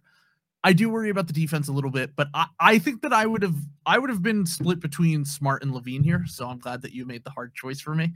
So I'll go with the 4th pick. I'll go with Marcus Smart, kind of echoing everything you said. I do think that context wise, he's in a very good situation for himself. Defensively, just won Defensive Player of the Year. Incredible defender. Can really guard such a wide variety of players. Like, I mean, one game you'll see him on Steph, and then the next game you'll see him on Giannis. Like he can really guard an incredible range on the ball. He might be the best on-ball defender in the NBA, certainly one of the best, and is very important to the Celtics' success. And I do agree with your point about playing off Jason Tatum and Jaylen Brown, 2 all-star wings. Fantastic situation. He also was an important part of that team before those guys were really factors there that did get to the Eastern Conference Finals. So I think that he's been contributing to winning at least on some level throughout almost his entire career. I think he is just a winner, to be honest. I know that's kind of an overplayed thing, and I don't really like to say that, but I think that everywhere he's went, winning basketball has followed, and he's certainly a big part of that in Boston. And I think that I would probably slightly lean towards LaVine because of the things that you said. I will take Smart gladly at 4. I think that he's easily the 4th best player in this draft, if not 3rd. And we'll continue to just have like an amazing career for the Celtics for the next few years. So now we have the 5th pick, which is your pick. I think I know who you're going to pick here, but we'll see. Because you've been throwing me off. I had no idea that Embiid or LaVine. That's shocking to me. Yeah, I know. That makes one of us who knows who I'm going to pick. Okay. I don't like, I still can't shake it. I still I don't like this, but I'm taking Wiggins, taking him 5th. So I think I know the other guy that you were contemplating here, but why Wiggins? Why Wiggins at 5? It has to, he requires a lot of accommodation. That's clearly true. But if you zoom out a little bit and you see what Minnesota, what that culture was like, what that organization was like when he was there, it never really had itself together and everyone sort of pulling in the same direction. So Wiggins isn't going to be a catalyst for any of that, but maybe, Golden State is as good an organization as a guy like Wiggins can go to, because they don't need their wings to produce offense. They have the offense. They need their wings to sort of fill gaps, and Wiggins can really do that. But maybe he does translate to more context. Maybe if he were in Denver with Jokic, he would be really, really good. Or if he were in Philadelphia with Embiid and, and I guess Harden, he'd be really, really good. He's just sort of that, what I call on my podcast, 30-team starters, just a player that literally every roster, you have to make room to start him and play him because what he does is that important. And you saw how his defense held up in every single series in the playoffs, including against Jason Tatum. And Tatum was a little banged up. I think that helped him. But when you're that good, that deep, there's only so far I can drop you in a given draft. And I don't want to be holding Andrew Wiggins's, 19 through 24-year-old seasons on those baby wolves against him his whole career. When he was So I'm ready to completely lean in. overtasked. Yeah. If he's your fourth best offensive player, then you're really good. Like, that's a really good team. If he's your third best, you're still probably very, very, very good. So there still haven't been many wing athletes like him that have come into the NBA since this draft. That's how well his athleticism has held up. So yeah, I got him 5. All right. It is hard to argue against a guy who was, I think Draymond is more central to the Warriors and what they do because of his defense. But I think from a two-way perspective, he was very clearly the second best player on the Warriors this year. I think his offense and his defense was extremely good in the playoffs, and in also essential for, like you said, guarding Jason Tatum, which did a hell of a job, regardless of Tatum's health situation, made him look significantly worse than Tatum has maybe ever looked in the playoffs, because he's always been a big player performer. So, okay, so this is where it gets tricky for me, because I think those are pretty clearly the top 5 guys. You could go a number of different directions. I think they are. I mean, I think I might go a little bit off the beaten path here. I don't even think it is, to be honest. I'm going to take Clint Capella at 6. I think that Clint Capella being okay. So the archetype of player that Clint Capella is thought of to be easy to find, right? Like, it's like, oh, well, you get a guy who sets screens and catches lobs and defends the rim. Well, Clint Capella has been in multiple situations, been on conference finals teams. He was incredibly important to those Rockets teams with Chris Paul and James Harden. Then he goes to Atlanta, has some success there. Now, look, Joel Embiid, the strategy in that series was basically tire out Joel Embiid, but Clint Capella did a hell of a job doing that. I'll tell you that much. I think that you could pick a few different guys here, but if you want to talk about from a winning scalability standpoint, I think having a center like Clint Capella that can do the things that you want, like that rim running, rim protecting center to do, Clint Capella is going to be about the best that you can find without being Rudy Gobert, basically, is what I'm trying to get at here.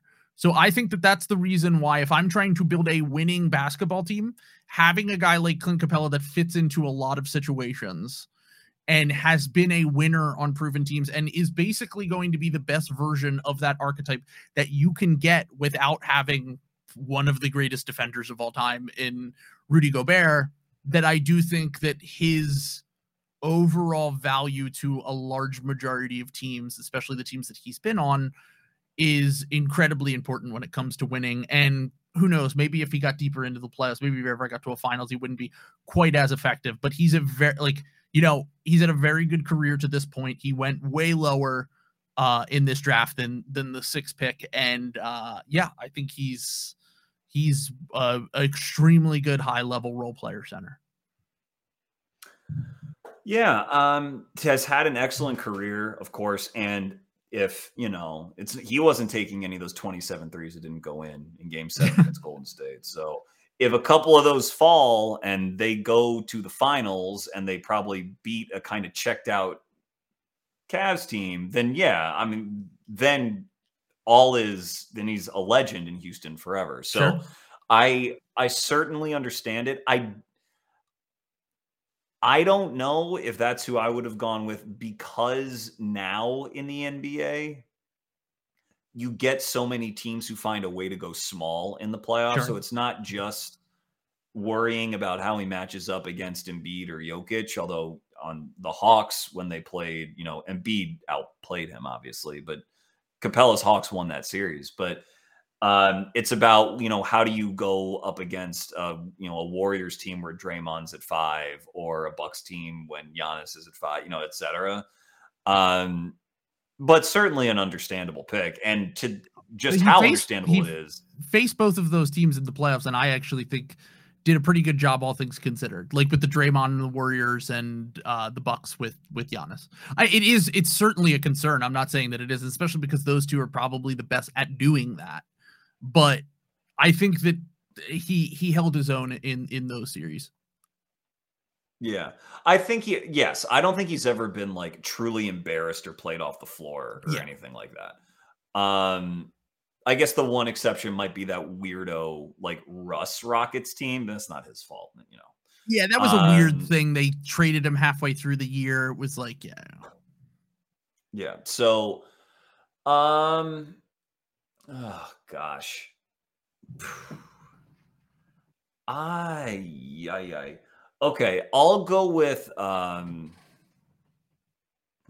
I'm gonna go with Jeremy Grant. Your boy. I knew you were gonna do that. Oh, you did.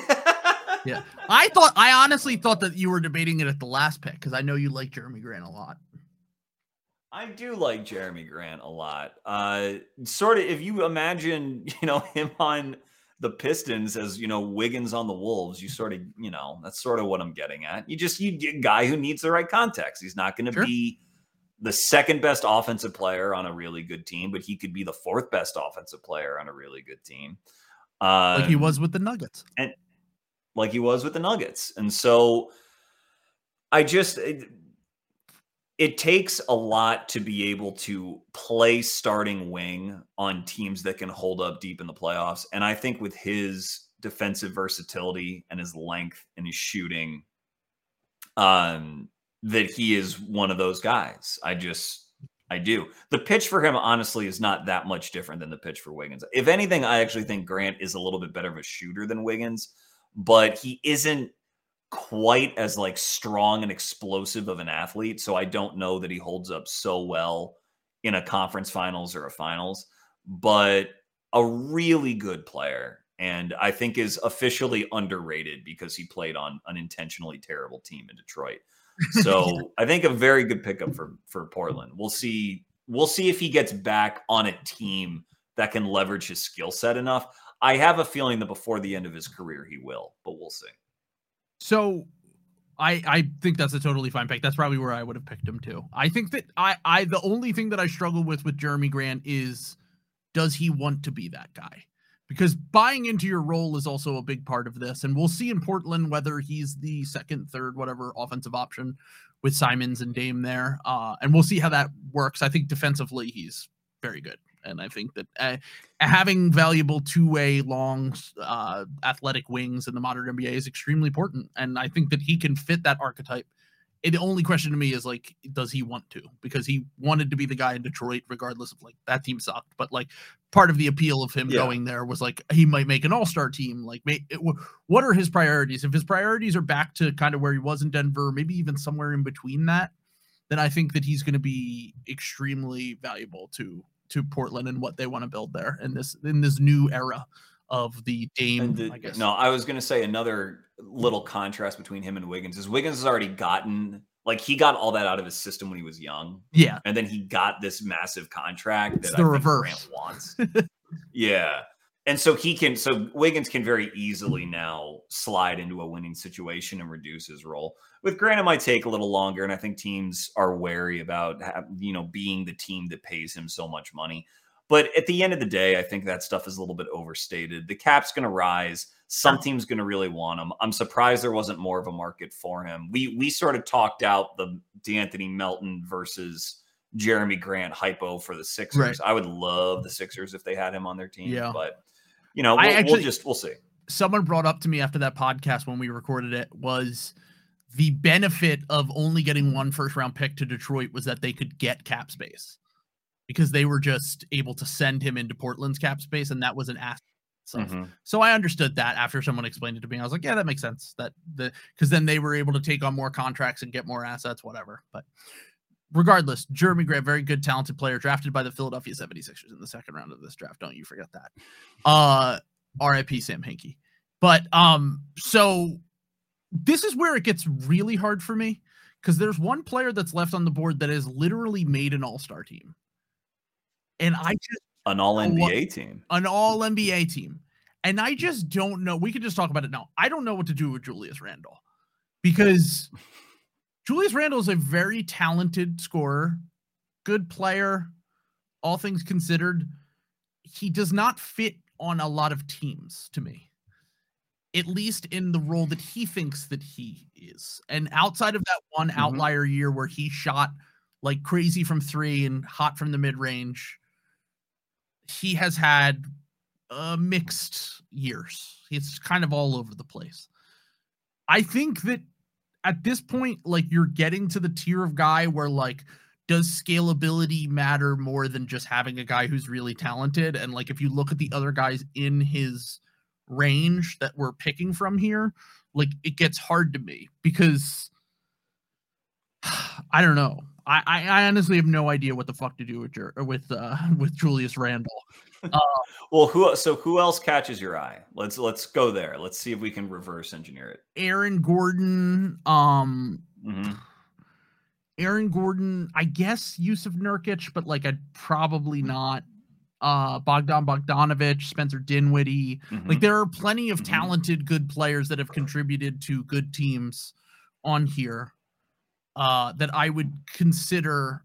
Like, Gordon and Randall are the really interesting ones to me, because 2 years ago, this probably would have been like, hey, you just pick Randall and whatever. But like, Gordon has shown now in Denver that I think that his role on a winning team can, like, can have a significant role in a winning team, kind of similar to the roles we've been talking about, where he's a lesser offensive threat, a good defender, like, on that end, and he might be a little bit more scalable because of that, even though the shooting isn't great. So yeah, I guess I'll just pick Julius Randle here. Randle, he's made an All-NBA team. I think that the fact that he's a very polarizing player, certainly. I think that the fact that he's not quite good enough to run an offense through him unless you have that perfect situation where you have all those defenders around him and Tibbs' system and that stuff in that 1 year. But I do still think he's a talented scorer. Like I said, he can play make. He's become a much better playmaker over the years. I wish that he maybe wasn't as much of a ball stopper as he is, even though he has passing and playmaking ability. But certainly a good, talented scorer and big. I don't know. I don't love Julius Randle as a player, but all things considered, the fact that he has made an all-star team, he's been a capable, high-end starter on some teams. I think that you probably just have to take him at this point. Yeah, I don't think it's. I probably lean Gordon. Yeah, probably. Just, I mean, it is the sort of thing you were talking about with how important playoff defense really is, and finding Gordon's skill set where he is good enough on offense to stick as a starter, and then you see all the different kind of guys he can guard on the wing. I think it is harder to find that than it is to find a sort of volume-based guy like Randall who's really going to rise and fall with his jumper in terms of being a positive NBA player. So but I think it's very, very close. So I'll go with Gordon. We've sort of done all of that. Randall, Gordon. Yeah. Okay. So now we are back to me. So we are at the 10th pick right now? Because we had the top 5. We knew who the top 5 were. Then I took Clint Capella. Okay. So now we're at the 10th pick. Okay, I'm looking at the board here, trying to shake things out. See a few guys I like. I mean, guys that I just mentioned. I'll go with Bogdan Bogdanovic. I think that Bogdan, it's unfortunate that he's had some recent injuries as well. He hasn't played a ton in Atlanta, really, which sucks because he spends most of his career wasting away in Sacramento, like so many players do, and just never really getting the chance to show that he can play at a higher level.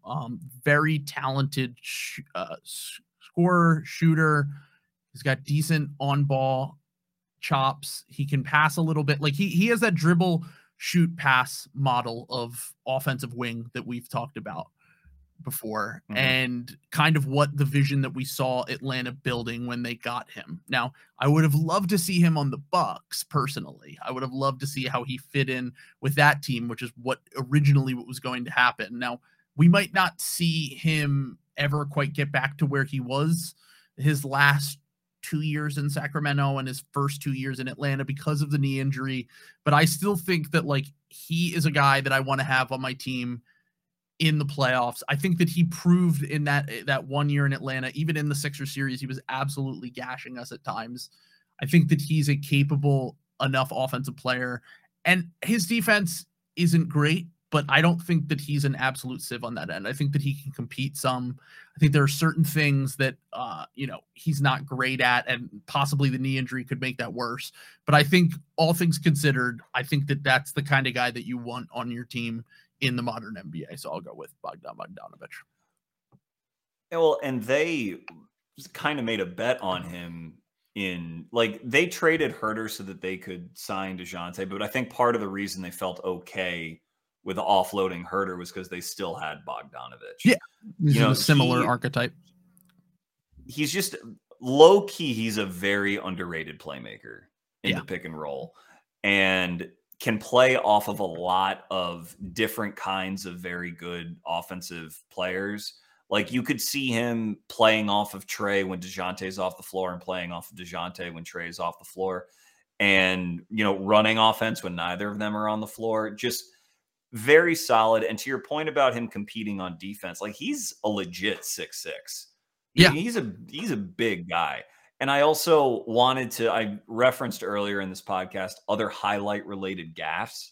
So when he gets drafted in the 20s in this draft, I think by the Suns, and the Suns then traded him to the Kings in some dumb trade. But they're like, Bogdanovic, EuroLeague rising star, like one of Europe's best prospects. Fran Fraschilla, who's their international guy, like, tell us about him. And they show a highlight like a highlight package. And the highlight package is of Bojan Bogdanovic. right down to the profile picture and everything. It says Bogdan, but it's Bojan, and then it's all Bojan, all of the highlights. And Bojan was the draft before, or he was 2 drafts before. I think he was 2012. But I could also understand, because their names are so similar, I can obviously understand the mix-up. But that is absolutely hysterical that's how invested we were in international scouting even in 2014. Yeah, Fran had a list of top 6 international prospects, and Jokic was not on the list. Oh my God, I forgot about that. Nurkic was on the list, Bogdanovic was on the list, and Jokic was not even on it. Amazing, absolutely amazing. Okay, so you're up with pick 11. Oh God, there's so many good guys still left on the board, and we're at 11. I actually, oh man, there are 2 guys that are sort of, there's 3. There's 3 I'm really messing with in my head. I'll go with Gary Harris. I'll take Gary. Gary Harris was one of those ones where it was like, he's another what if guy because of the injuries.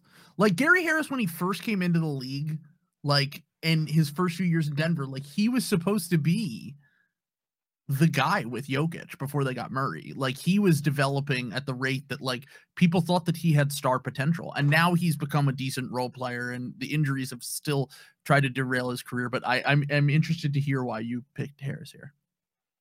Well, so one of the reasons that, like, he falls to 19, and one of the things that aged the best about the broadcast on this draft is they were saying how good Gary Harris was, and how ridiculous it was. Steal of the draft. That was pretty much a consensus opinion. But he could defend. Everyone knew that he could defend. He was about 6'4", but he got over screens really well. Very good feel on the defensive end for where to be and when to rotate, when to gamble and dig, how to dig.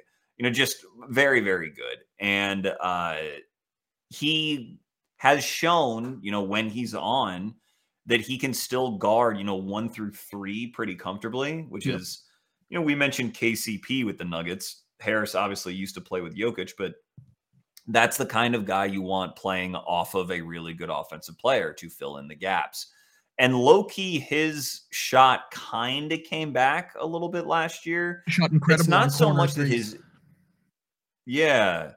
it wasn't so much that his injuries sapped his athleticism, because you remember, he was still dealing with injuries and came back from injury during that Jazz Nuggets playoff series in the bubble and helped turn that series around. Fresh off of injury, just going right into playoff games. Yeah, they were down 3-1. And how he guarded Donovan Mitchell. Yeah. But it's really that his injuries affected his shot. Not so much the mechanics, but there's just something about like the rhythm you need to have as an offensive player and sort of the confidence and balance you need to have as a jump shooter that I guess got away from him a little bit. But if he can ever get that back, he averaged, I think, like 17 a night as like a 21-year-old Yeah. with Jokic because he could really, really shoot. And if that's back, then he is absolutely like a playoff starter caliber player. So I was thinking about taking Nurkic, but Nurkic has just some endemic stuff about him being sort of a lumbering 7-footer, where I'd rather take the shot on Harris returning to form as a wing on really, really good teams. It's kind of like I'll from stick with him. the 2013 one when we did it, Victor Oladipo was obviously a better player than Gary Harris when he was at his peak, but it's kind of the same idea behind it. Like he can get back to being that kind of starter level player. And I think that he had some moments in the playoffs that proved that he could be. Gary Harris is still only 27 years old, by the way. Somehow he feels like he's 40, but okay. So the next pick, I'm conflicted here. I have a few. So I know you mentioned Nurkic. I think probably Nurkic impacts winning a lot more than some of the guys that we might pick ahead of him. But if we are thinking specifically for the playoffs, we're thinking for trying to maybe build a championship team other than maybe the Julius Randle outlier so far. I would say that I'm picking here between two former Brooklyn Nets. Or actually, Joe Harris is still on the Brooklyn Nets, but I'm picking between Spencer Dinwiddie and Joe Harris here. I'm going to go with Joe Harris. I actually really like Spencer Dinwiddie, and I think that he's underrated. Another guy who maybe injuries didn't really let him live up to his full potential because of the knee stuff. But Joe Harris, one of the greatest shooters of all time. Like, by the numbers, certainly one of the greatest shooters of all time. An amazing catch and shoot guy, incredible from the corners, a pretty decent defender, like kind of an underrated defender. I always say they underrate him because he's a white guy, and everyone just says attack the white guy, and Joe Harris can hold his own on that end for sure. I do think that the thing about Joe Harris that I wonder about is like, does the shooting always hold up when we get deeper into the playoffs, which is the one thing that I might worry a little bit about him. The one time that he did have a chance, he was terrible shooting in the Bucks series. He's not an amazing free throw shooter, which is really rare for a shooter of his caliber. The large majority of guys that are shooting at the clip that Joe Harris shoots at are usually shooting in the high 80s, low 90s even. And he shoots in like, I believe, the high 70s, low 80s. So that does concern me a little bit, but I do think that just like from a plug and play perspective, he can be a great fifth starter. He can be on playoff teams, can be a guy that you can easily play on a lot of winning teams, and he fits so well with stars because of the shooting ability. And it's really unfortunate that we didn't get to see that play out with the Nets, because if Harden doesn't get hurt, Kyrie, whatever, he feels like the kind of guy that just takes like your super powered offense to even the next level when the shot is falling, because it's a pick your poison type situation. And I would have loved to see Joe Harris when he was healthy. Another guy, injuries. This fucking draft had a ton of guys who got derailed by injuries, including a guy that we haven't even taken yet. And I do think that I would have to go with Joe Harris here at pick 12. I believe we have two more, 13 and 14. We're gonna some good players are gonna get cut here. Like some decent players are gonna get cut.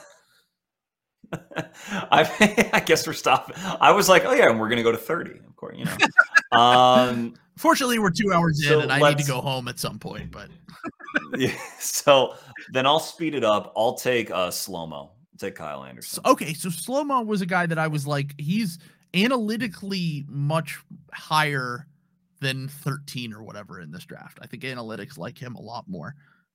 We talked about Slow-Mo earlier. He's great. I think you can go between him or Dinwiddie and Nurkic.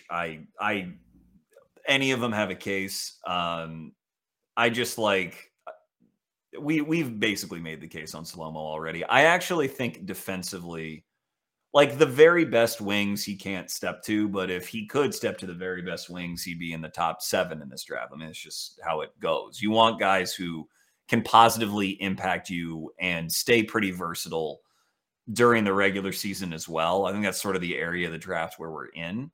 And he's always going to do that. Very good decision maker. A pretty solid shooter, just sort of a low usage guy. You know that he's not going to have a problem playing 15 or 20 minutes. But in those 15 or 20 minutes, his team is going to tend to outscore the other team.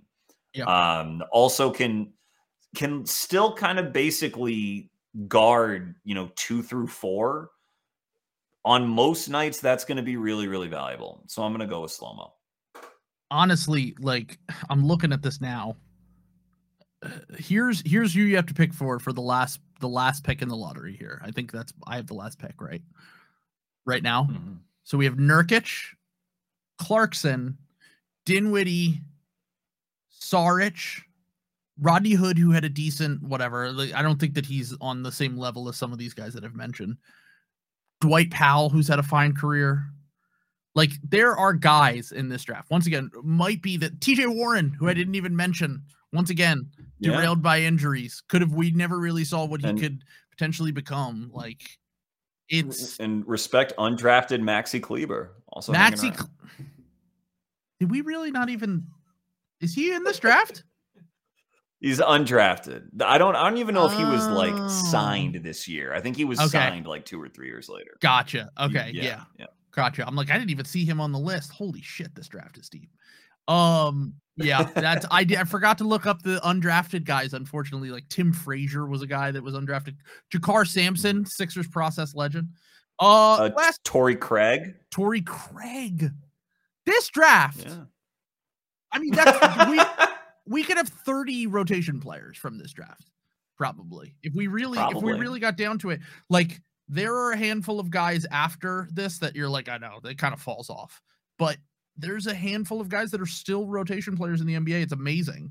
Even a guy like Shabazz Napier or Glenn Robinson, they're not in the NBA anymore, but they were rotation players for years. So amazing. Fuck, this is really hard. I'm just gonna go with Nurkic. I think that Spencer Dinwiddie probably would have been a totally fine pick here. Even Jordan Clarkson would have been a totally fine pick here. Both really good 6 men. I think Dinwiddie, if he doesn't have the injuries, I'd probably pick him over him, but he's just never really been quite the player because of the injuries that he could be. When he's honestly, even those years with the Nets, he was very impressive as a pick and roll operator, good dribble, shoot, pass guy. Like that was his thing. And like at his apex, which is funny to say, your apex when he was on like the 6 seed Brooklyn Nets, he was extremely a good starter level player. But I think Nurkic just impacts winning more. I think that he's a good center. He's always been a little bit underrated. I think that the concerns that you do have with him, it definitely later in the playoffs, I totally understand that. But also one of the few guys in the league that can really match up with Jokic when he's not fouling him every 5 seconds. And that's an important player to have when you're playing in the Western Conference and you have to go up against Nikola Jokic and those types. So I'll go with Nurkic there. And I think that about wraps it up. Sorry, Jordan Clarkson, Spencer Dinwiddie, TJ Warren. This draft was too fucking loaded for us to pick you. Yeah. And I had forgotten about TJ a little bit. Like, he had floated in and out of my head. Yeah. He would probably be my next guy. I think we got the right 14. But TJ, man, before that foot injury, he was getting, like, he had just hit his prime where it's like this guy could go off for 25 any night. And that's just, at 6'8", that is an awesome player. Yeah. So I like TJ a lot. I'm hopefully some version of this Nets team is not a complete mess. Yeah. And he can contribute for them. It would be cool. I wanted to shout him out. Everything I've heard about his foot has just been from multiple people. It just sounds really bad. And I feel horrible for him, to be honest, because he was really just coming into his own. And I hope that he can have a bounce back similar to the Oladipo thing that we talked about earlier. I hope that he can have a nice little redemption arc here in the middle of his career. But Chuck, we like we always do. We go over 2 hours. We literally do this every time. It's unbelievable. I love it. Chuck, thank you for coming on. If you guys are watching on YouTube or listening on the podcast, go subscribe to Chuck's feed. This will also be on Chuck's feed. It's an amazing podcast. I listen to it all the time. You're the guy that I go to for the draft. I really appreciate your time coming on here, and I'm glad that we were able to do this again. Thank you so much. Pleasure was all mine. This is great. I'm always just privileged to be part of the ball rocket ship, because that's what you are. Thanks, bud. Oh, and by the way, call young players darts from now on. That's what I will be doing on the podcast as well. That's we'll spread the brand. It's once you do it, you just can't stop. Exactly. It's like slop. Right. It's like slop. Dart slop goes hand in hand. That's right. All right. Peace, bud.